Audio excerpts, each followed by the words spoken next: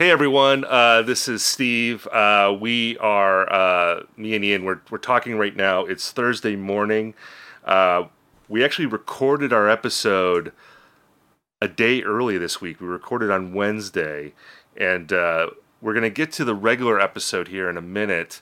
But Ian and I wanted to have a conversation here about the Pitchfork news. This came down, man, maybe like 2 or 3 hours after we stopped recording our episode this week. We normally would have caught it, but I had to reschedule this week for reasons that maybe I'll talk about next week. It doesn't seem appropriate to talk about right now. But anyway, for those who don't know, it was announced on Thursday, or on Wednesday, I should say, that Pitchfork is being folded into GQ. Both publications, of course, are owned by Condé Nast. There were major layoffs at Pitchfork. It's unclear to me. I believe that there are still some staffers at Pitchfork, but some longtime people were let go. People who had been there for almost 20 years, thinking of longer than even me. Yeah, people like Amy Phillips, Ryan Domble, as well as some other staffers there. Of course, Ian and I send out our support and love to those who lost their jobs this week. That's a terrible thing. Although they're all very talented and very experienced people, I have faith and expectation that they are going to land somewhere and be just fine. But the state of Pitchfork right now is in flux, to say the least. As we are recording right now, there were no new reviews posted today. There actually is. There is now. Yeah, because one of the things I was wondering is if Pitchfork was going to be stuck in this rictus grin for eternity with that 21 Savage review being the last thing ever published. But today they have a Bruiser Wolf review up, and they have some news pieces. So because I didn't go up right at midnight as usual. No. I don't think, because I know people were checking, and there's also. They stopped tweeting for a while. I don't know if they're doing that again. I mean, they laid off so many people that it's almost unclear who's even there to run the site at the moment. But clearly Pitchfork is a very important publication, particularly in indie music. Are they still going to exist? Is it going to be GQ Pitchfork? Is it going to be the GQ Music Festival in Chicago now? I don't know. I was talking with a friend yesterday, and he was speculating that it might be like the New York Times and the Athletic, where the Athletic became the de facto sports section of the New York Times. The New York Times got rid of their old sports section. But this is in reverse, where Pitchfork, the vertical is being hollowed out and being subsumed into GQ. So that it's unclear what's going to happen there. Who knows if even Condé Nast knows what they're going to do. But I want to hear from you, Ian. I mean, look, I've written for Pitchfork in the past, but I don't consider myself a Pitchfork writer. The things I wrote, I think I've got somewhere between a dozen and maybe 18 bylines or something. Just I've dabbled there in the past. Happy to have written for them, of course. But you've been a fixture of the place for a long time. I'm just wondering, what are your feelings right now, in the aftermath of this whole thing? Yeah, you use the term "folded into GQ." I think we have to, take Anna Wintour at her word and say that it's been evolved into GQ. Yeah, that's what she said in her statement, and it was a very vague statement. It's been evolved into GQ. We have assessed Pitchfork's performance. We feel that GQ does great music coverage and Pitchfork does great music coverage, and we can essentially reduce redundancies. I mean, she didn't use that term, but that was the implication of the statement that was put out. It's quite literally breaking up with somebody and saying that we're evolving our relationship, just that you're no longer a part of it. As far as how this actually happened, I think that the past 5 years, let's call it, I've been kind of in a slow motion grieving process of I guess not being as much a part of the site as a writer or as like a target demographic. Because yeah, I mean, as I said on Twitter yesterday, like I cannot. It feels weird to say this, but I think it's ultimately true that I cannot think of like something that's been this much of a fixture, a constant in my life over the past 25 years, and maybe even more. I mean, I distinct memories of being in the college library because I didn't have the internet in the place I lived, reading about Emergency and I in 1999. Like I mean, going back as far back as like almost the site itself, and you know, I've written, I think, more reviews. Actually, I know I've written more reviews for the site than like anyone else in the site's history by a factor of a lot. So you're the Pete Rose of Pitchfork. You are the batting champion of that site. And you know, some people reached out to me yesterday saying like, "Hey, man, like, you know, how you feeling about it?" And I mean, look, I wrote maybe 8 or so reviews last year. You know, my heart obviously goes out more to the people whose like livelihood is endangered by this evolution, as it were. And you know, like I've gotten used to the concept that a lot of like what's happened over the past, I don't know, decade or so has been a shift away from a lot of the music and the kind of writing style that I did. So it was a little hard not to like personalize that in a way that wasn't particularly healthy. But I think ultimately the direction it was headed was kind of necessary. You know, it's I don't think it was ever, oh, we got to like change up our coverage to, you know, get those clicks or whatever. I think people ascribe far, far, far too high of ideals and conspiracies to this place, and they have from time immemorial. But I think it just had to evolve. It evolved in a way that like was in lockstep with music as a whole. So I'm not like the type who's going to say, well, they had it coming because they started covering, you know, Taylor Swift or whatever. I mean, yeah, I mean, because that's come up. Yeah. You know, people saying like, oh, they're using like the poptimism word, like they would pop, and like now they're being punished for it, which is like a ridiculous thing to say. Do you really think that Pitchfork would have been in a better position if they were just covering indie rock in 2024? Like, is there a thought like, oh, the money would have been rolling in big time if they had just done that? I mean, it's totally illogical. Yeah. And you've seen chatter about this already, you know, from people in the know at Condé Nast. There was a person from the company who tweeted about this, talking about how Pitchfork had really good traffic. They were among the most well-trafficked titles in the Condé Nast stable of titles, and you know, from what I understand, they were profitable. They were. This was not a site on the way out. They were doing well. The situation here, I think, is the sale to Condé Nast to begin with in 2015, and look, we're going to find out more about this as the days go on, and you know, there's a lot that we don't know as outsiders here. But looking at it from, you know, the outside looking in, it just feels like Pitchfork started in Ryan Schreiber's basement. It grew because there were people who were passionate about the site. It was an independent place. It did really well, but it was a relatively small endeavor. It wasn't a huge staff. You know, there wasn't a huge business apparatus with it. They were able to thrive because it was a popular site and they were operating on, I'm guessing, relatively small profit margins. Yeah, they weren't paying their writers until like 2005 or 6. And then there was that window of time, I guess from 06 to, you know, 15, where it seems like from the business perspective maybe of that site, like they were doing really well. I mean, they were growing, they were trying different sites. There was Altered Zones. There was the film site with with my Dissolve. ex. Shout to the Nothing Dissolve. Major. I was there for all of them. My colleagues from the AV Club started that place after the AV Club imploded. And they were thriving. And you get into a corporate situation at Condé Nast, and look, I looked this up this morning. Do you know where Condé Nast's offices are? It's like in the One World Trade, or like what the former One World Trade Center is, right?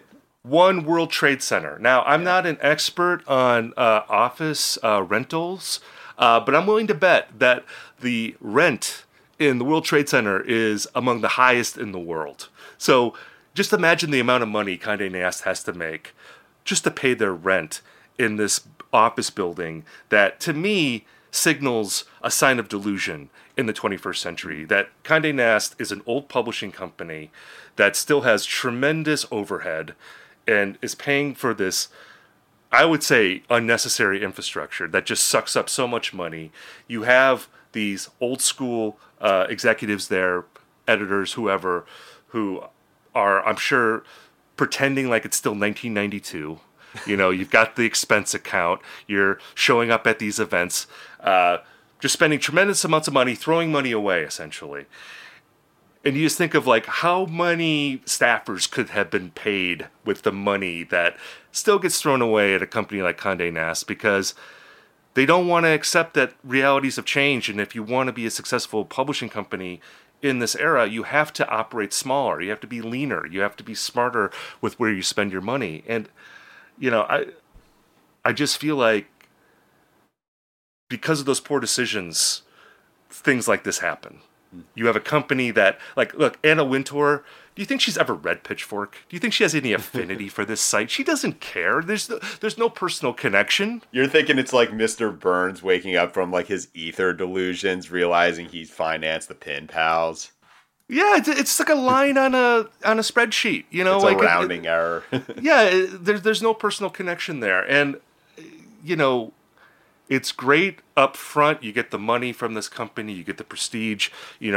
Being in the Condé Nast stable, it put Pitchfork in a strata where now they're getting National Magazine Awards because in order to get a National Magazine Award, you have to be in that cabal of media titles that are considered prestigious enough. And Condé Nast gives you that prestige, and that's great.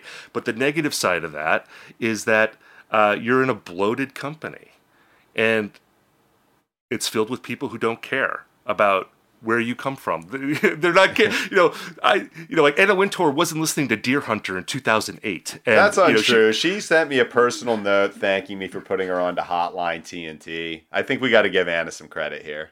I mean, I just know, like, for me, I think that in 2024, I mean, if we're going to look at Pitchfork, if we're going to like look at this in a big picture sense, I think it's really hard to be a website that only covers music. Absolutely. And I was a little surprised that Pitchfork didn't make the pivot to like doing TV and movie coverage. I mean, they I feel like they dabbled in that a little bit. Absolutely. But, looking at my own career, like I've never worked at a place that only wrote about music. Like I worked at the AV Club, and that was primarily known for TV and movie writing, and they did music too, but TV and movie brought a lot of people in. I worked at Grantland, sports obviously, as well as other pop culture. Uproxx, I mean, music is a big part of what we do, but like so is food writing and travel writing and TV and movie and sports. And not only does that just bring in more eyeballs, it also attracts different kinds of advertisers, and if you're going to just be at a music audience, I think that's really hard to do. And the only way to me that you can survive as a music-only website is to go back to what Pitchfork was in the beginning. A small site, narrow profit margins, you don't spend a lot of money, you operate small. And I think that can work. I think you can actually probably make a pretty good living doing something like that if someone wants to take that up. But to get sucked into a machine like Condé Nast, I just think, I don't want to say it's inevitable, but that personal element, that investment that the people running the place had at the beginning, I just think that gets diluted when you get sucked into that kind of place where they're not coming from the same place that this site came from in the beginning. Yeah, I mean, I think we all kind of recognize that something like this might occur eventually with the Condé Nast sale, or just that, I mean, because it was doing pretty well. And also, like, I think compared to some of the other titles under that umbrella, it probably works on a much, much, much smaller overhead than, say, like Vogue or whatever. But I think the reason that this seems so much more of an end of times affair than it otherwise would be if it was just, you know, the usual, like, hey, we're cutting staff, is the fold into GQ. I think that was just like kind of a final insult, because I wonder how this would be received if it was, say, folded into Teen Vogue, because a lot of the things you hear about with Teen Vogue, and I mean this as a compliment, is that, you know, Teen Vogue is like covering a lot more politics, it's covering a lot more about identity. It's got like its finger on the pulse, in kind of similar ways that, you know, modern day Pitchfork did, and that would make kind of, or just Vogue in general, but the fact that it was, you know, put into a publication that has the name, like, basically men in its title. Yeah, I mean, the optics of it are not great. Just piss especially poor, yeah. if you consider, you know, the leadership at Pitchfork in the last several years. It was led by women. Mm-hmm. There was an obvious movement to put more focus on music made by women, music by people of color, music by from the LGBTQ community. Which I think are all And GQ has been shifting a little more, because I read GQ. Oh, of course, yeah. It's not like we're talking about Blender or something, you know, in 2002. I mean, yeah, GQ. It's folding into Maxim. I mean, I think GQ's done some great stuff. They've done some great music profiles. True. I mean, you know, there's good people working there. You know, Zach Barron. I mean, Chris Heath, I think, is still there. He's like one of the great Alex music. Papademos, Yeah, great profiles of all time. But yeah, the optics of it just makes it feel like, oh, we're course correcting back to something that's more like dude oriented or something, and that doesn't look great. I just want to say one other thing. You know, I whenever something like this happens, you know, a publication gets shuttered, website shut down, people get laid off. You get the people coming out saying music journalism is dead, music criticism is dead. You know, everything is over, and in the case of Pitchfork, obviously, it feels, I think, more intense because Pitchfork is such an established name. I mean, you feel like this was going to be the site of all sites that was going to survive. And, I mean, I'm not sure if they're done or not. People are talking about them in the past tense. I mean, we'll see how things evolve, but certainly it feels like the end of an era. But I just want to say, like, to people out there who are in their early 20s and you want to get into music writing. When Ryan Schreiber started Pitchfork, it was a situation where, you know, the internet was just getting started, and you were in a situation where people had to learn about music by reading music magazines.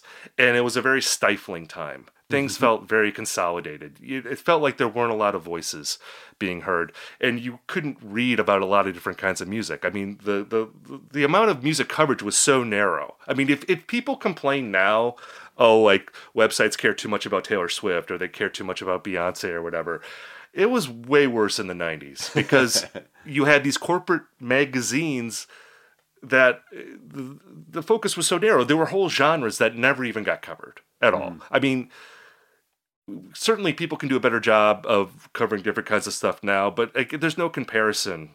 Things are way more diverse now than they were 30 years ago. But Ryan Schreiber started this site because he felt like there was music that he loved that wasn't being talked about, and he made a site, and it evolved over many years, and it became important because, one, it was entertaining to read. Even people who hated it, it was entertaining to hate read. You know, you could hate read it. I mean, look at me, man. I re-reviewed Andrew WK's "I Get Wet" and "Fevers and Mirrors." I was like reading this, like, man, fuck these guys. I gotta write for them. Yeah, exactly. And I hate these guys, and I can't wait to see what they say next. You know, that was the thing. So it was, one, entertaining, and two, it was a place that people went to because they knew they would discover music that they loved. Like, they trusted the site. It was entertaining, and it was useful to them.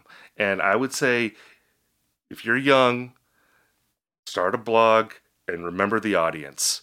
Don't write for other music writers. Don't say, I'm starting a site because we need to support music writing and it's like a charity. You know, don't take that perspective. Take the perspective of, hey, there's people out there who want to be entertained and they want to know about cool stuff. And we're going to do that for them. And if you do that, you can build something of your own. Like, music writing's not dead. Music criticism, it's not dead. You can do it. You just have to have a vision for it, and you have to keep the audience in mind. The audience is there. They want it. You got to serve them. And these things getting subsumed by corporations who don't know how to build cool stuff, this creates a lane for you. This is an opportunity for you to do something cool and pick up the baton from the previous generation. So that's my pep talk. Don't listen to the pessimistic people. There's reason for you to be inspired, and you can seize the day. I'm like Robin Williams now in Dead Poet Society. Yeah, I mean, I do wonder, whether this is going to lead to, I don't know, like a revolution or just of blogging, or maybe coming back. But I think of that in terms of what it was like being like in the what some people would describe as like kind of the golden age of blogging of like mid-aughts or what have you, and even still, like Pitchfork was still like kind of the sun all of these blogs revolved around. Like I remember a quote from like Ryan Schreiber. We were just kind of talking internally, and he was like, when people say like, oh, why doesn't Pitchfork have a comment section? He would say, well, the internet is our comment section. And I think this is kind of like where, I mean, I'm like sad for the state of like music criticism, but it'll just be kind of odd to have it not there. To have it just kind of like this kind of hollow space where, even if it is functioning in a kind of an ESPN sort of way where it's just like where you go to check the scores and so forth. It'll still be just such a massive adjustment. And I do wonder if there's going to, like, every time something like this happens, people talk about like a defector type site emerging, like, kind of similar to Stereo Gum, which is worker run, worker owned. And by the way, I don't think we can overlook the possibility that this may be like kind of a union busting sort of thing. Legal at Uproxx, please tell me if this constitutes slander. But I do when I think about that though, the possibility of like a defector type uprising, I just remember what you were saying earlier, which is that Defector works because they cover sports. They cover a whole number of other art forms besides music. And, I just wonder like how things will evolve, how the conversation will evolve without this kind of central hub where people go to for music reviews. Because, I mean, we've always talked about this theoretically, like, if Pitchfork is shuttered, what happens to the music review? I think it'll still exist, but like, will it matter as much? Like, you've seen a lot of like bands and PR people and label people talking about like how this impacts them and how they're sad about it as well. So, I mean, it is like you said, it's very interesting, and maybe interesting is like not the best word. Maybe you could say scary or foreboding, but music existed before Pitchfork, and it'll exist after that. You know what I mean? Something else will come along because look, the audience is there. Mm-hmm. People love music and they want to talk about music and they want to learn about music. And it's just a matter of someone connecting with that audience or connecting with a audience. And that is your job if you're going to do this for a living. You need to find an audience, but those people are there, and they want someone to communicate with them. And as sad as this is, and again, like I don't know. It is sad. Well, it's like, but are we doing the funeral for Pitchfork? I'm still not totally sure what is in store for them, so I'm a little reluctant to talk about them totally in the past tense until it's definitively said that they're done. I mean, it's like they're in the hospital right now in a coma. You don't know if they're going to wake up or not. I mean, that's how I feel about Pitchfork at the moment. So I don't want to say was instead of is with them yet. But again, I think if you're young, because I always feel like people always dump on young people and they always say, you missed it. It was great 20 years ago, but it's over now, and now you're screwed and nothing's going to be good and because it's dead.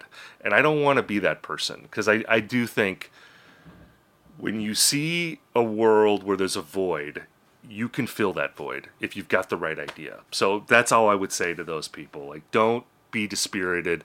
Try to look at it as an opportunity that if you're creative, you can come up with something like the new way, you know? Because look, the 800-word record review with the number score next to it, that's not the only way to write about music or to review music. You know, there's other things that we... Fuck. No, you can... Fuck that. I mean, you could, for instance, start the world's first indie rock podcast. I mean, that is another way to review music.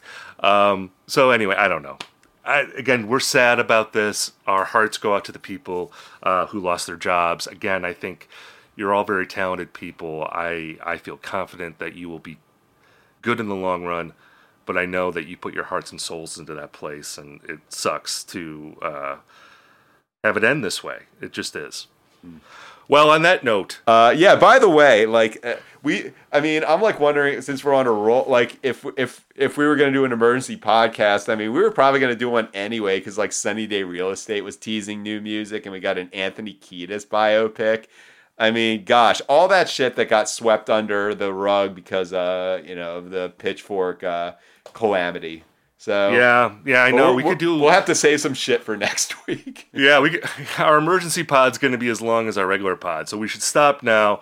Let's get to the real IndieCast. Here it is. Cue the music, Brian. IndieCast is presented by Uproxx's Indie Mixtape.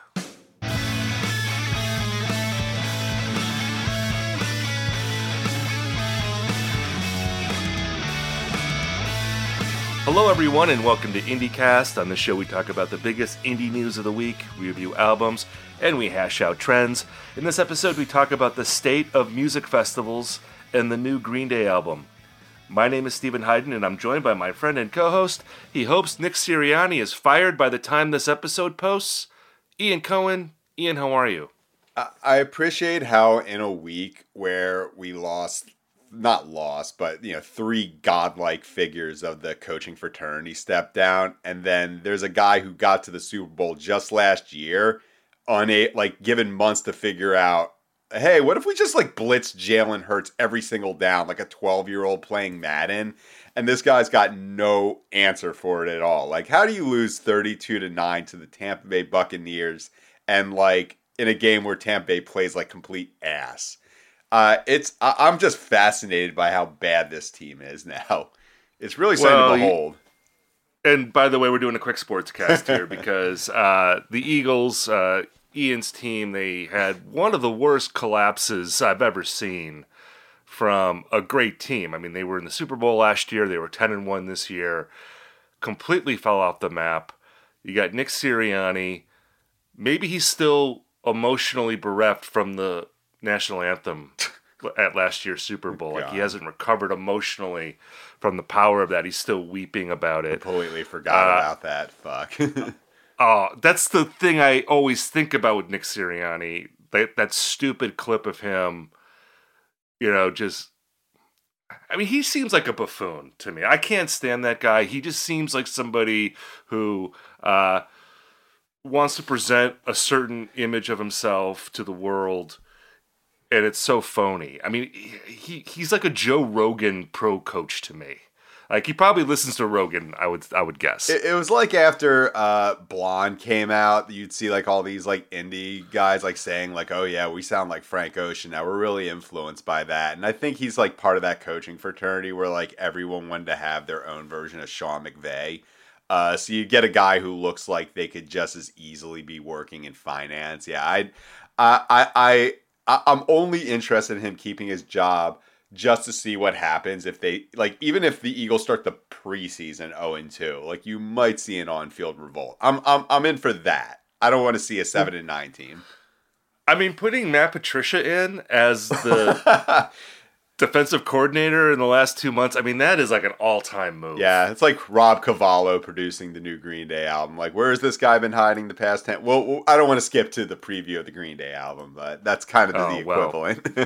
Yeah, I'm not in a hurry to talk about that album. I'll say that right now. I'm dragging my feet to that conversation, but I feel like we're burying the lead here, at least for me, because the Green Bay Packers, that game that they played against the Cowboys, that is the most fun I've had watching sports in about 14 years, since the Packers went to the Super Bowl in 2010.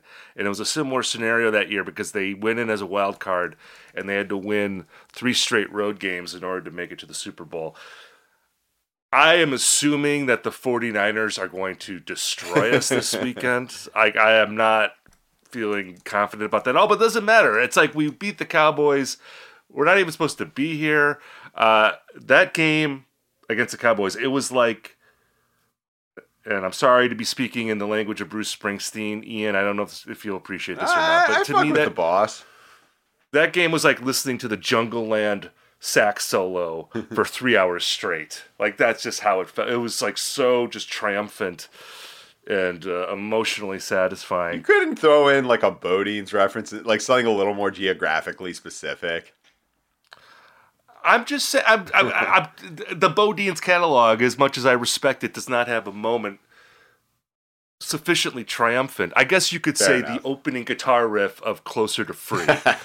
The way that sounds, maybe you could say that, although I wouldn't want to listen to that for 3 straight hours. But in the NFC playoffs, you've got the Packers, Lions, and Buccaneers, all from the division of my youth, the NFC Central. Right, the old NFC Central. Because it's the NFC North now, and the Bucs are in the NFC South. But the NFC Central representing, we're probably all going to lose to the 49ers, but that's okay. I still love that the Central is representing. Shout out to Detroit, by the way. Love Detroit, love the Lions.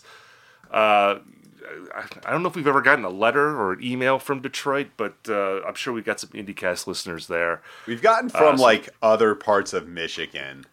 Not necessarily Detroit. Like, Detroit's maybe a little too highfalutin for IndyCast. We like the more kind of exurban centers of Michigan culture.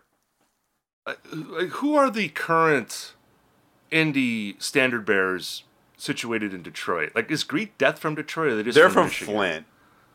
Okay. Yeah, Detroit. Well, but I'm sure they're Lions fans. Greet Death, they got to be Lions fans. Yeah, I think so. We got a few. Well, historically though, you've got the great bands from the '60s. Well, yeah, that's. I was gonna say the Stooges. You can go to Sponge right away. I was gonna say the Stooges, MC5. You got Bob Seger, and then you get a little bit later. You've got obviously the White Stripes. You got the band that Jack White beat up. The Von Bondies, I cannot believe you brain farted on that one. Well, I remember, I was about to say Von Bondies. There was no brain fart there. I just thought it'd be funnier to describe them as the band that Jack White beat up. Don't step to me on my knowledge of Upper Midwest rock, okay? I am the kingpin of rock critics talking about the Upper Midwest. But anyway, great game by the Packers. Sorry about the Eagles. Do you want Sirianni gone? Because you said that you kind of want him to hang around just to see what happens. Yeah. Are you joking there? No, I want him to suffer.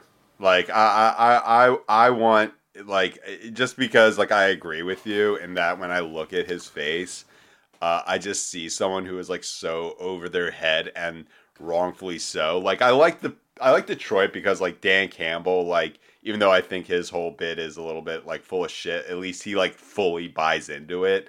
Yeah, I think that Nick Sirianni is like some version of like the tech bro CEO that's been put up as head coach. I need him to suffer. Like, he needs to suffer the repercussions for this past year. Because what I see is that if he gets fired now, some team's gonna like pick him up as like an offensive consultant, and then 2 years later he'll be like interviewing for the Panthers job. What if you get a shot at Belichick? What if he wants to come to Philly? I mean, you want Belichick over. He's got the Sirianni, disposition. Right? Belichick's got the disposition for Philly. I'd be into it, but I think this team is just so fundamentally broken. They just got to fumigate the place. I just feel like Belichick there makes all the sense in the world, and I think he could turn it around pretty quickly because you've got a great team. It's just like vibes. Your offense, yeah, it's bad vibes, but it's like, they're showing like the replays of the offense and there's like nobody in the middle of the field. Just seems like they're just playing backyard football or something. There's like me, like playing Madden. Like, let's do 4 verts. Like, that's their only thing that they do. They do like curls or verts, and like that's like when I'm like just kind of zoning out playing Madden or NCAA football. I'm like, yeah, I'll just pick this play, whatever. All right. Well, okay. Enough sportscast. For now. We'll stop that for now. Let's do a fantasy update. You are on the board already. You picked the Kali Uchis record that dropped on Friday. currently has a Metacritic score of 87. Is that above your expectations, or was that what you had thought she was going to be able to do for you? Yeah, I felt like 80s, like mid 80s was what I was looking for. And you know what? This is actually a good album. Not like actually, I know they're an acclaimed artist, but I really enjoyed this album. I listened to it while watching the Lions this weekend, and I was surprised by like how much reverb is on it. Like between that and like the ethereal kind of singing and lyrics I can't understand because they're in Spanish, it's kind of like a dream pop album. Yeah, it's a good record. Yeah, and it was a very good choice. Again, I don't have a ton of confidence in my lineup versus your lineup. I think you had a really good draft. Again, the jazz pick, I thought, man, that's a really good pick. I actually wanted to do a little proposition with you here because a new Faye Webster album was announced, I think the day after we recorded. It might have been the day that the episode posted last week. Faye Webster, again, very acclaimed artist. She's definitely on the rise. I feel like this record is a slam dunk. and she was a second liner at Coachella, I think. Yeah, she's really blowing up. She's doing very well. So, I wanted to propose a little trade with you. You could say no, but this is what I'm proposing. You let me take Faye Webster. I'll give you 75 points and a guaranteed first-round pick in the next draft. And you can pick first or you can pick second and get the 2 picks. But I'll just give you 75 points that you just can add right now to your score. And you get a guaranteed first-round pick. So you get like six choices now? Yeah, but you have right. You have like 75 points. So just added to your score. So you don't have another record, but you have like this. It's like I'm giving you a pile of money essentially, and then I'm trading I'm giving you a guaranteed first round pick. Do you accept that trade? Well, I'm trying to think of the mechanics of it. You see, I'm like tempted because I heard the Faye Webster song with Lil Yachty, and I didn't think it was very good. I'm like wondering if this artist has peaked, but 75 points, I guarantee she's going to top that. So the guaranteed first pick, I am so trusting of my ability to find diamonds in the rough that is not a compelling choice. So I'll think it through. I'm not saying no definitively, but you might have to sweeten the offer. What if I give you 80?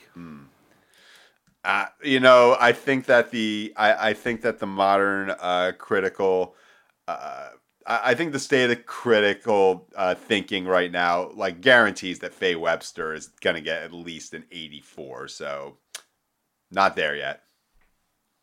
So, are you officially turning down the offer, or are you? I will let you. I will let you switch out any of your choices for Faye Webster.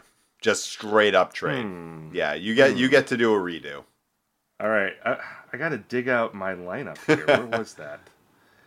Let me look here for a sec. Let's see my lineup. Okay, I've got the Smile. I have Julia Holter. Right. I have Serpent with Feet. I have Mannequin Pussy. I have Katy Kirby. Okay, I'll take out Serpent with Feet and put in Faye Webster. I think that. Yeah, I think that's a good call. Like I was a little bit skeptical about that one for you because I get the strategy. It's kind of they're an established kind of left of center R&B leaning artist, but I do wonder if that artist has peaked. So I think just to make it more interesting, you could trade Serpent with Feet for Faye Webster. So this is pure charity. I don't have to give you any compensation. I don't have to give you like a future draft guarantee or anything. You're just letting me do this. Nope. We're just out of the kindness of my heart. All right, I'll take the charity. I am not a proud man. I will take out Serpent with Feet.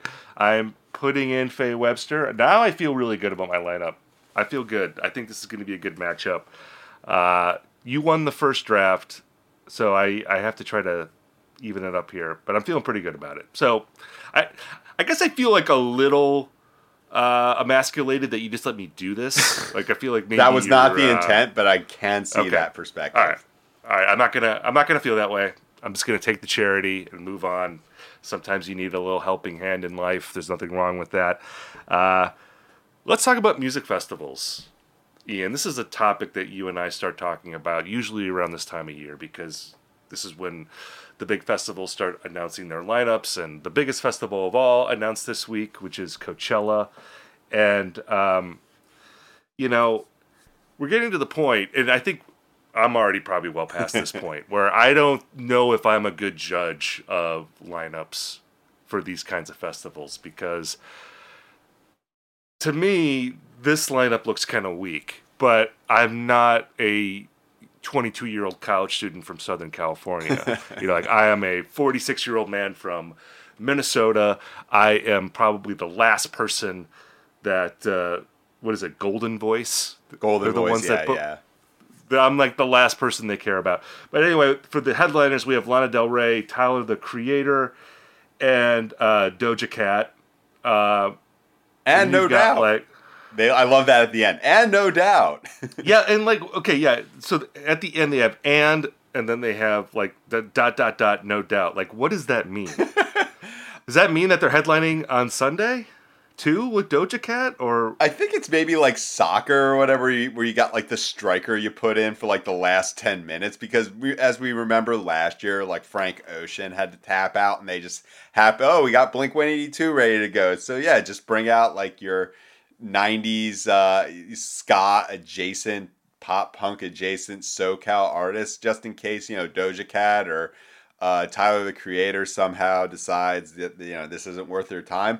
But I don't think that Golden Voice has completely forsaken our demographic, because if the thing that stood out the most to me about the lineup is that Blur, like even after the disaster of 2013 that we've mentioned many a time on this podcast, they still have a bigger font than like Ice Spice.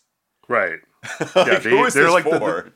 They're like the second performer listed on Saturday. Yeah. You have Tyler, the Creator, number one, who is a very worthy headliner along with Lana Del Rey. Doja Cat, there's kind of like a weird thing here where they have No Doubt below. Well, they're not even like in the proper part of the poster. They're like kind of set apart. It's kind of like when you look at, like when you go to a movie and they decide like they're going to put like all the actors, and then they say, and Robert De Niro as the grandpa or something. Like, that's what No Doubt is. And this is like a No Doubt reunion, right? Like, aren't they not together? I don't know. I honestly don't know. Like they've always been in that sort of status of like, maybe they're around hiatus, but I mean, do they have the juice in Southern California? I guess, people care about No Doubt there still. I mean, absolutely. Especially when you look at this lineup where you have Sublime, not with Rome, but with Bradley Nowell's son, who's the same age as Bradley Nowell when he died. Right. They were waiting for that. They're like, okay, we got to wait until he's Bradley Nowell's age, and then we're going to plug him in. Jeez. And they just got rid of Rome. Like, there used to be Sublime with Rome. Now it's just Sublime. I'm surprised they didn't go with like Sublime with Bradley Nowell's son. Like, that could have been part of the new band title. But now it's like, oh, we have like a DNA link to the original lead singer, so we can just go back to just being known as Sublime. Yeah, like Zach Starkey status. Well, no, I'm not going to make fun of Zach Starkey. I know that you're oh man, come on, he's great. I love Zach Starkey. Yeah. I don't know. Maybe Jacob Noel will surprise us. Maybe he can play guitar like better than a motherfucking Riot. Oh my god! But the Sublime thing. People keep trying to critically rehab Sublime. Can we nip that in the bud? I'm sorry. I've defended a lot of questionable 90s rock. Yeah. So maybe I'm not the person to be throwing stones here. But, like, Sublime sucks. They suck, man. I hate Sublime. They have, like, 3 or 4 songs that are still on the radio all the time. And it is instant groaner for me when they come on. Yeah. I'm sorry. I smoked weed in the mid-90s, too. I've got memories of listening to 40 Ounces to Freedom.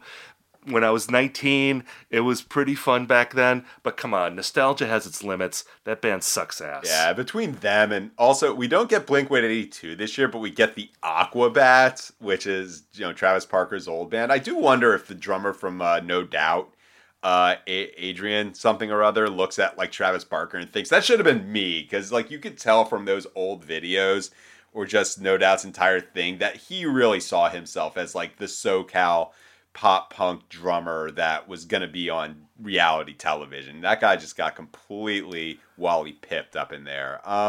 It's funny. I don't like Sublime. As a matter of fact, What I Got is one of my least favorite songs of all time. I think Blink-182 kind of suck. It's really amazing that I actually live in Southern California, given the representatives they had sent to alt-rock radio at that time, because you had No Doubt, Hey Baby, another song I cannot fucking stand for the life of me. I do like some No Doubt songs. Sublime, Blink-182, like, I could not... For years, for decades, I thought that was what Southern California was really like, and it still kind of is. But yeah, I am not going to be down for the No Doubt revival, which is, we got to write about something. There's no demand for that. There's no demand for that. I'm sorry. There's no demand. No one's asking for No Doubt to come back. You if you care about No Doubt, you can, hope for a Gwen Stefani solo record or whatever. I mean. No one is clamoring for No Doubt to come back. In this context, it makes no sense. I mean, who's going to show up for that? Who's going to show up for Blur here? The people, the people who are going to be coming out for Ice Spice and Tyler the Creator and oh my God, Grimes? I cannot wait. That's what I'm the most excited about. Because what the hell are they going to do? Because they haven't put out an album in 4 years, and they've more or less existed the past couple of years as on the same sort of level as Azealia Banks, more of a poster than a musician. But here's the thing that stands out to me about the Coachella Festival, or the Coachella headliners. I remember in 2016, I'd gone to Coachella every year from 2008 to 2015, and once 16 came through, I'm like, damn, man, this is different generation. I'm kind of done here. Imagine if you're a music writer who began in 2011 and all but Tyler the Creator, Lana Del Rey are headliners. I mean, no, with all due respect, you could tell this, if you told me this was Pitchfork Festival headliners, I'm like, yeah, that's a good get for them, but not out of the question. I do wonder if they do have headliner, capacity. I'm sure they do, but it still seems man, these don't seem like major gets. Yeah, I mean, and again, this might be generationally influenced. I mean, there might be a generation where that makes sense. I mean, Lana Del Rey to me does seem like a headliner at a Coachella. Tyler the Creator, I guess I would put him to. Doja Cat, I'm a little. Well, I think they got the most juice as a pop artist right now out of the three. Yeah, I just wonder, again with these festivals, and I want to pivot in a second to a broader conversation about these festivals, because there is something. I don't know. It's not something new going on. I think it's a continuation of a trend where it seems really obvious at this point that this is where we're going. That these are just based on streaming algorithms, the booking of these festivals, because there used to be this idea that festivals had their specific identity, and it felt like there were actual human curators behind picking the acts on the bill, and that this festival had a certain kind of a certain kind of sensibility versus maybe another kind of festival. And certainly there's lots of music festivals out there, particularly the smaller ones, where I think you can still find that. But these gargantuan ones, the main ones, just seem increasingly interchangeable. Did you look at the Bonnaroo festival lineup? That is bananas, because Bonnaroo back in the day was the jam band festival, or if not explicitly jam band, it would be jam adjacent, crunchy. I'd say crunchy, but you would also get Radiohead did one of their most famous shows at Bonnaroo. Oh yeah, and it was bands that are known for live performance, as opposed to just being a successful pop act. Doja Cat, for instance.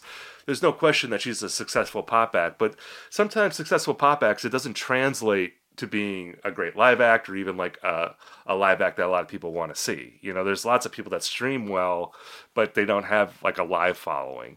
And Bonnaroo was the live following type festival, and you look at it now, and like the poster looks like every other poster that you see, and the lineup is like all over the place. You've got, okay, as headliners, you have Post Malone, the Red Hot Chili Peppers, and Fred Again. Mm-hmm. Fred Again. Do you know who Fred Again is? I do know. Like, so when you say that, like, it doesn't focus on the live act, I think about like how people say that Odessa, which is a will be on every festival headliner for like like top line for like the next 10 years. Apparently, they got a really awesome live show. Fred Again is a DJ or like a producer, sort of like if I. I think it's to, let's say, what Creed is to Pearl Jam, Fred Again is to Jamie XX. I don't think that's like a perfect formulation, but it's sort of that that style of music, but just blown up to a much more pop sensibility. I've listened to Fred Again's stuff. It is in the realm of things I could or should like, but I find it a little bit like tasteful and boring. But no, that guy's got juice.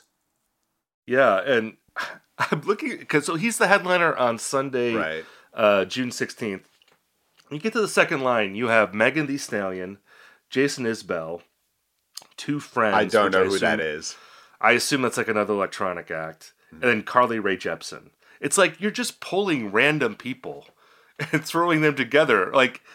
Under the Chili Peppers, you have Cage the Elephant, which, okay, right. You know, local act, I guess. Cigarettes After Sex, Diplo, and John Baptiste. Okay. Like, yeah, it just, there's no coherence at all to this. It just feels like we're just pulling stuff that an algorithm is spitting out and throwing it on a bill. Like, I mean, look, people listen to different kinds of music, so I don't want to say that, oh, like, if you like Jason Isbell, you're not going to care about Megan Thee Stallion. I'm sure there's people out there that like both of those artists, but I just feel like, you know, I was looking at the Governor's Ball. Oh, man, that one's great. Lineup, too. And that poster looks exactly like the Bonnaroo poster, by the way. It's like the same kind of font. I think it's the same color scheme. It just looks like there's some festival poster maker that everyone's going to. It's like the Kinkos of online poster makers, and they're using the same template for all these. But I just feel like the lineups are increasingly random and chaotic seeming, and I don't know what the logic here is, other than we're trying to draw on lots of different kinds of people, and we know that when they get here, they're going to spend a significant amount of time just talking to their friends and not really even caring who's on stage. So it's just about getting people in the door. It's about, like, if there's one person on the bill that can appeal to somebody, you're just going to broaden your reach and you're going to guarantee a sellout. I mean, am I off base here? Because like, these festival lineups don't make sense to me otherwise. I think they make sense to me in the sense that, like, it just reflects the kind of streaming or like kind of randomness of modern fandom. And also, like, one thing that does stand out to me is how, you know, for years every single year there would be some article about how Coachella has, you know, diverted itself away from its rock origins to like pop. And now I start to see on these festivals, these, like, you know, festivals that started out as rock festivals, putting in artists that even like the Poptimist critics kind of drag on, like Bebe Rexha and Dominic Fike and, you know, Renee Rapp. I like names that I'm familiar with just by seeing them. I don't know their music, but I do think that, like, it's not random to me. It's just like this is the state of festivals, and just kind of it reflects where we're at currently. Do I like it? Not really. But again, this stuff's not for me. I do wonder not so much about like the top of the heap festivals like Coachella or Bonnaroo, but like the Hangout Fest, the one that takes place in Alabama, like where you get, hey, we got the Killers, we got Odessa, we got Post Malone. Those to me just seem a little bit sad, because it's like when a couple hey, what do you want to do for dinner? And they just decide to get Chinese for like the 5 billionth time. It's like, I like, are you excited to say, hey, we got the Killers this year, we got Odessa? Maybe I just need to see Odessa. Maybe that needs to be like an IndieCast road trip where we actually see Pretty Lights or Fisher or like Fred again, or these artists where, as 40 something indie listeners, we don't quite understand the appeal. Yeah, I'm gonna take a pass on that road trip. I have to say, being in a car for a long time and then at the end of it is seeing some shitty festival seems really depressing. Yeah, I mean the Killers, they're a headliner at Governor's Ball, and it seems like they have like the Red Hot Chili Peppers slot at Bonnaroo. Like you need, I guess, one grizzled rock band. Yeah, Coachella used to do that too, but they stopped. Well, they have Blur this year, and no doubt. I mean, that's what those bands are at that place. And then you mentioned Hangout Fest. Yeah, this is like another just crazy top line of the poster. You've got Zach Bryan, big country star, Lana Del Rey, of course, Odessa, of course, and then you get the Chainsmokers. Sure, the next line they were available, and then Cage the Elephant again. Dominic Fike, Renee Rapp, Jesse Murph, and then it just descends from there. Cage the Elephant, of course, this revives one of my favorite IndieCast bits of all time, where we try to figure out if it's about caging an elephant or if the elephant is named Cage. And I feel like every time this comes up, we figure out the answer, but then I instantly forget it. So like this bit, it never grows old for me. Just imagining. Like, do you know what it is? Is it about caging an elephant? Or is the elephant named Cage? I wish we had this conversation when I lived in Kentucky, because there would be so many people who went to Western Kentucky University in Bowling Green, where they were from, and they would have these like, oh, we saw Cage the Elephant at this bar or what have you. Like, when I went to UVA, how people would talk about Dave Matthews Band. Maybe I'll just get in touch with the people I went to, did my dietetic internship with in Kentucky. I'm going to find this out. Also, we should probably we got to do a yay or nay or Cage the Elephant, because we got to actually listen to this.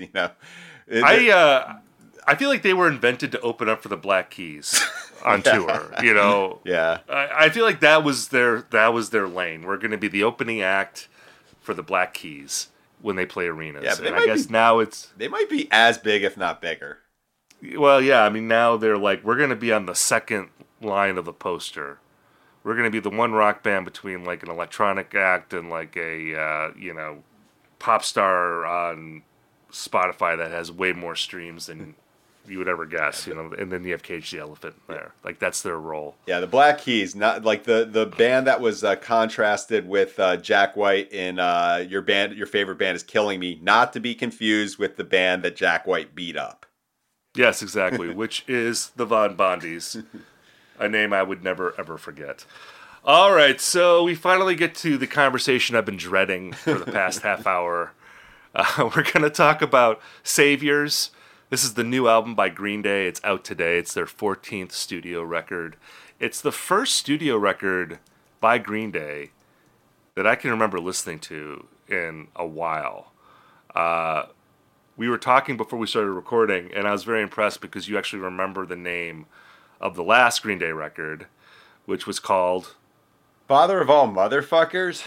Yes. Yeah, I don't want to confirm that, but that sounds right. Right? Yeah. Okay, cool. Yeah, I think for when they sold it at Walmart or whatever, it was called Father of All. Right. Ellipses. And my memory of that is that it came out right before the pandemic, and there were all these billboards that they were putting up to advertise the record, and it was like, no Swedish DJs, no dancing girls, just rock or something like that. Do you remember that campaign? I absolutely do. That's about the only thing I remember about it. I have forgotten the fact that it was like a 26-minute long album. You're right. It came out February 2020.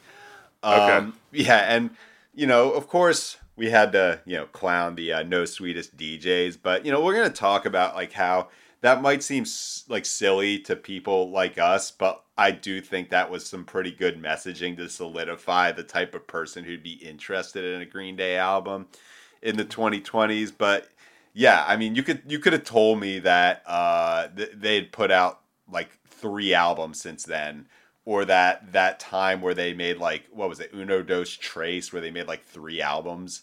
Right. You Was know, that the one were those the ones before that one?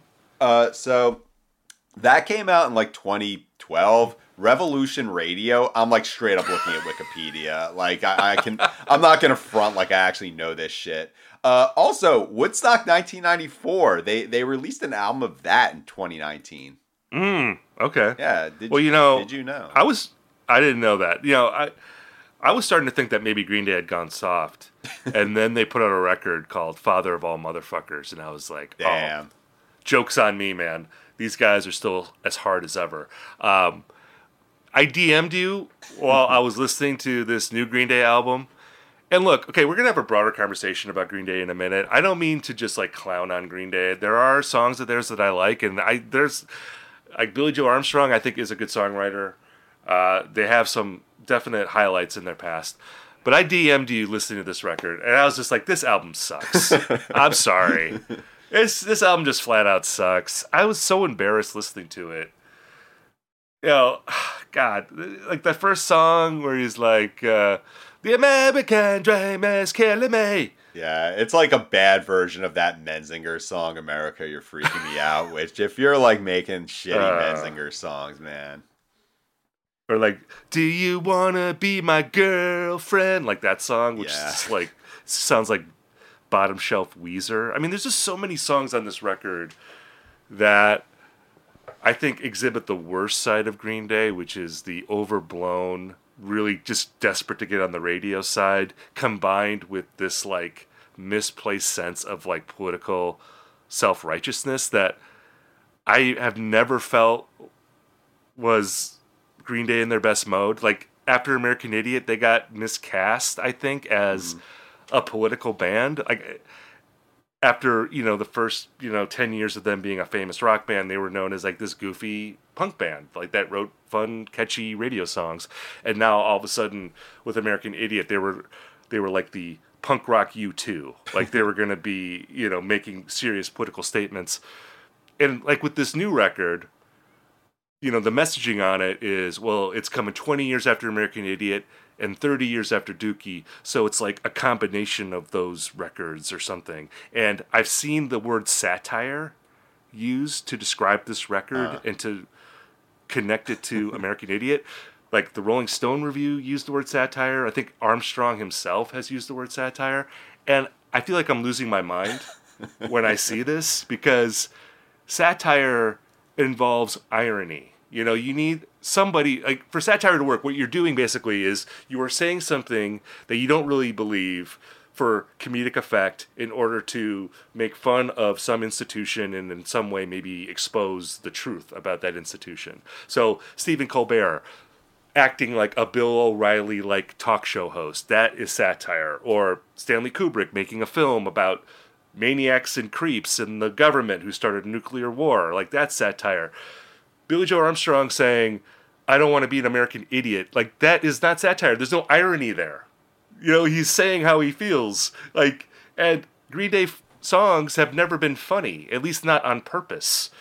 So that whole thing, I think, ascribes a level of intelligence that it just seems totally misplaced to me with Green Day. But anyway, that's my little rant about that. But I don't know. Do you like this record? Am I like off base? Because I think it flat out sucks. I think it's getting good reviews. I've seen people call it like their best album in, since American Idiot. And I don't get it. I mean, the production by Rob Cavallo, as you said, he's a longtime collaborator with Green Day. It's so bland and over the top, and it's mixed by Chris Lord Alge, who's like a notorious, mixer who just makes everything. Just takes all the subtlety out of every song that he mixes and just makes it sound like a big, shiny wall of sound that bludgeons you repeatedly. I mean, I don't know. I just think this record is like way overblown and kind of ugly, and I really don't like listening to it. Yeah, I mean, I don't think it's particularly good. I think we just kind of have to set the stakes for this. I cannot overstate the importance Green Day had for people of our age growing up. Like, of course I own Dookie like 30 million other people. I never really cared about the band that much. Like, it was never an important record to me. But yeah, I played When I Come Around and Brain Stew with the guy I knew in middle school at a drum set. But here's, I don't know if this is like a shocking revelation, but I've never actually listened to American Idiot. Like you mentioned that it was like satire or what have you, but well, it's not. I'm saying it's not satire, but like or seen as it, but or an important political statement. I mean, like, we could talk a lot about just how weak the political music was in 2004, but in retrospect, the reason I never bothered to listen to American Idiot, despite all the critical acclaim or it being seen as like the new London Calling or whatever, is that in retrospect it strikes me as like what a lot of quote resistance pop was during, like, let's say 2017 or 18. It's like, yeah, I get the point. Like, I don't find this to be particularly energizing as a political statement. And plus, I hear the singles everywhere. Like, I don't need to, follow through with this. But and of course, if I've never listened to American Idiot, you can be sure I've never given Revolution Radio or 20th Century Breakdown a solid listen. And yeah, I listened to this album. It sounded extremely overproduced. Like, I wouldn't be able to tell, like, right off the bat this was a Green Day album. I would have assumed this is like one of those like British post-Arctic Monkeys rock acts that is massively popular in the UK. But Green Day, I'm not mad about this album because I feel like Green Day exists in this. I guess I would describe it as like a post-quality sphere of like Metallica, Chili Peppers, Weezer, just these albums that come out and they're instantly memory hold, aside from like the 24-hour fitness I go to near my work that shows videos from like latter day Kings of Leon, Blackberry Smoke, and Tantric albums. Also, I saw a 2023 Candlebox album at that gym. They put out an album last year. Like, I'm not making this shit up. Also, I saw the video for like Tip of My Tongue at least a dozen times in the past year. But I think the question I have about Green Day is like, do they still have like not fans? I know they have fans, but like people who really vouch for them, because teens wear Metallica t-shirts all the time nowadays. And, Blink 182 has reestablished their relevance. The Chili Peppers always bring out like really good tour headliners. And even like every shitty Weezer album like gets one or two people ranking their records. But like, who are the Green Day people? Like, do they still got hitters out there? I don't know. I mean, they're playing stadiums, so I assume that that's not just like 50-year-olds who bought Dookie 30 years ago. I mean, I would imagine that they are a band that if you're 11 or 12 years old and you're just starting to get into like rock music, they seem like a natural entry point for people, because they do have, like the Chili Peppers, a ton of songs that still get played on the radio all the time. Like, I hear Green Day songs in the wild all the time. And I'll say, after, being very harsh about Saviors, in a broader sense, I appreciate what Green Day does as a radio band. I have listened to American Idiot. I've listened to Dookie.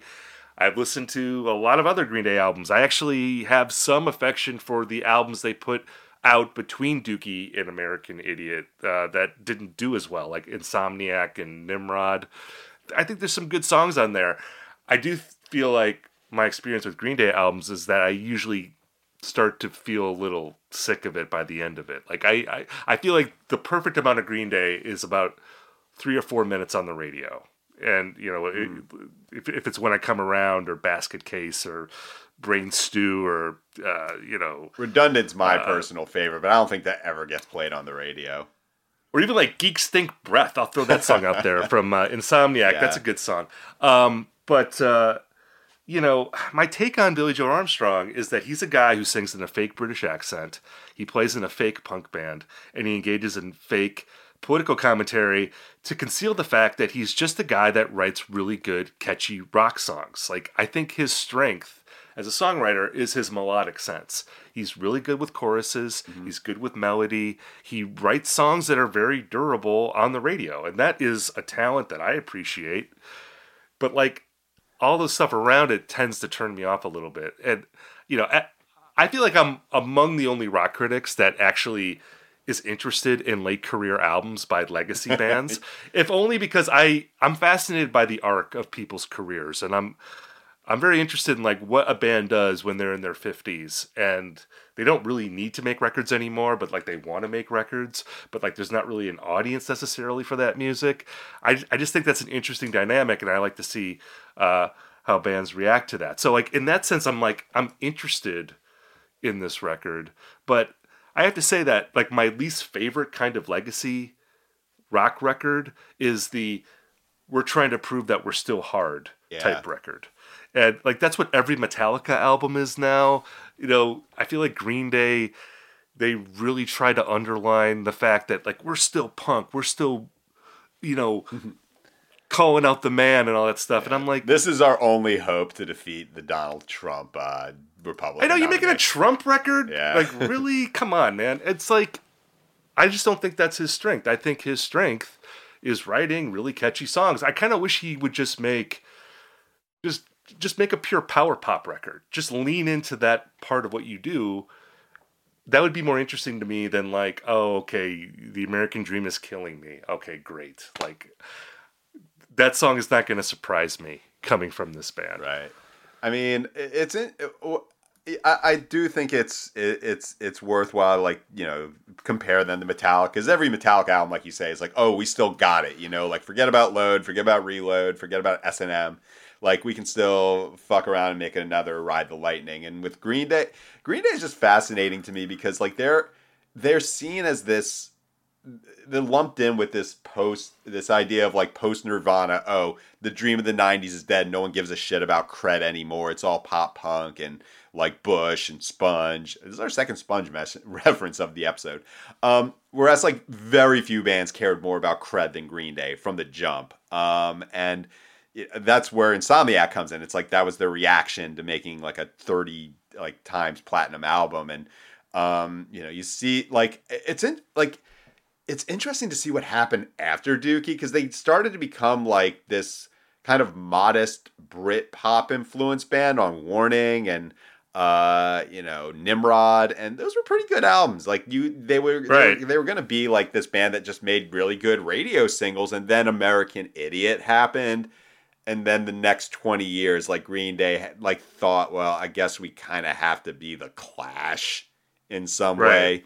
Well, or like the stadium rock version of the Clash, right? You know, not even we make combat rock every single album. Yeah, exactly. And not even because combat rock is actually like a pretty like varied album. There's like some weird songs on there, but it's like if the only Clash song you ever heard was "Should I Stay or Should I Go," like that is like what Green Day is. Like that is like if your only sort of conception of like what the Clash can be, just like the most straightforward rock radio version of that. And there has been this sort of like gigantism to their music that I don't think always serves it well, even though I do like the singles from American Idiot.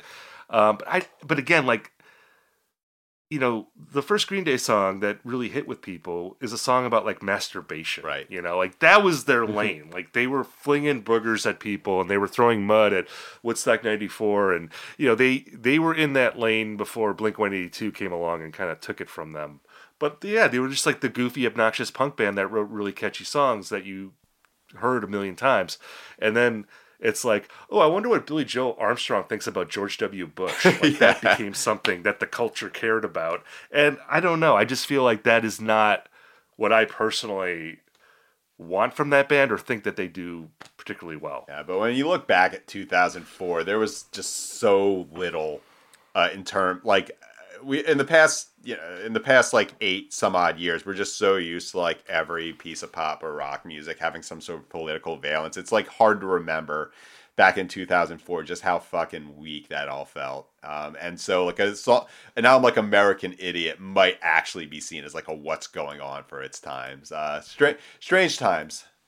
Yeah, I mean, I'm sure that there are people that were, you know, 12 years old yeah, when that album came out, and they thought, and it meant something to them. I mean, I'm not putting that down. I mean, I think that's a legitimate feeling to have.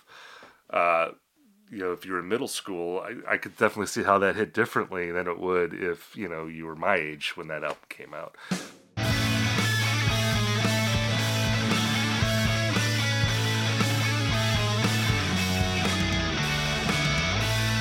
All right, we now reached the part of our episode that we call Recommendation Corner, where Ian and I talk about something that we're into this week. Ian, why don't you go first? Yeah, this should come as no surprise. I want to talk about the new Glass Beach album, the second Glass Beach album, which is actually not called the second Glass Beach album like the first Glass Beach album. It's actually called Plastic Death. I have to stop myself from calling it Plastic Beach, and they're aware of that too. But this album is out today. It is... I would describe it as it's like Radiohead circa in Rainbows, but slightly more prog and emo at the same time. Yeah, it's the review that Chris DeVille did over at Stereo Gum brings up, and I love this dismemberment plan circa Change, but also mid-aughts blog rock. So obviously I love it. And I also have a very, very lengthy interview up this week at Up Rocks. It's fascinating because they took 5 years to make this record and more or less sort of disappeared in that time since. And I think it is a testament to, what happens when you give certain bands 5 years to make a new record, because they all have just super awesome chops. It's very impressive technically. Just full of imagination, and yeah, I was worried that COVID and any number of things would stop them from making another record, and I'm interested to see how the audience for this record has evolved since then, because it was a really out of nowhere success in 2019, and God, so much has changed since then. But yeah, this is one of my favorite records of the year. I would not be totally shocked if it was end-to-end album of the year for me, but yeah, if we get 5 records better than this one this year, 2024 has been very kind to us. So I am going to plug a column I wrote this week. It's about Radiohead. I wrote a list column where I not only ranked Radiohead albums, I incorporated all of the solo albums and side projects. And this is inspired, of course, because there's a new Smile record that comes out next week called Wall of Eyes. I assume we'll talk about it on the show next week, but I write about that album in the column. But, there was a thing this month on social media where people were debating about, what is the best Radiohead album? Some people said In Rainbows. There's other people who say Kid A. OK Computer, of course, is out there in the conversation. But, Radiohead, it's a fun band to talk about this with because they have multiple great albums that, in a way, cater to different constituencies, because they are the rare band that has put out career-defining work in multiple decades, and they appeal to different generations. So that was fun to get into. But again, I had to take it to the next level, not only talking about In Rainbows and Kid A, but I'm getting into the There Will Be Blood score and Tom York, Tomorrow's Modern Boxes, and Atoms for Peace, and how does that compare to The King of Limbs and A Moon-Shaped Pool? So that column went up on went up on Wednesday. It's been up all week. That was a lot of fun to write, so please check that out on uprocks.com, and then we will, I'm sure, talk about the Smile on the show next week. Thank you all for listening to this episode of IndieCast. We'll be back with more news, reviews, and hashing out trends next week. And if you're looking for more music recommendations, sign up for the Indie Mixtape newsletter. You can go to uprocks.com/indie, and I recommend 5 albums per week, and we'll send it directly to your email box.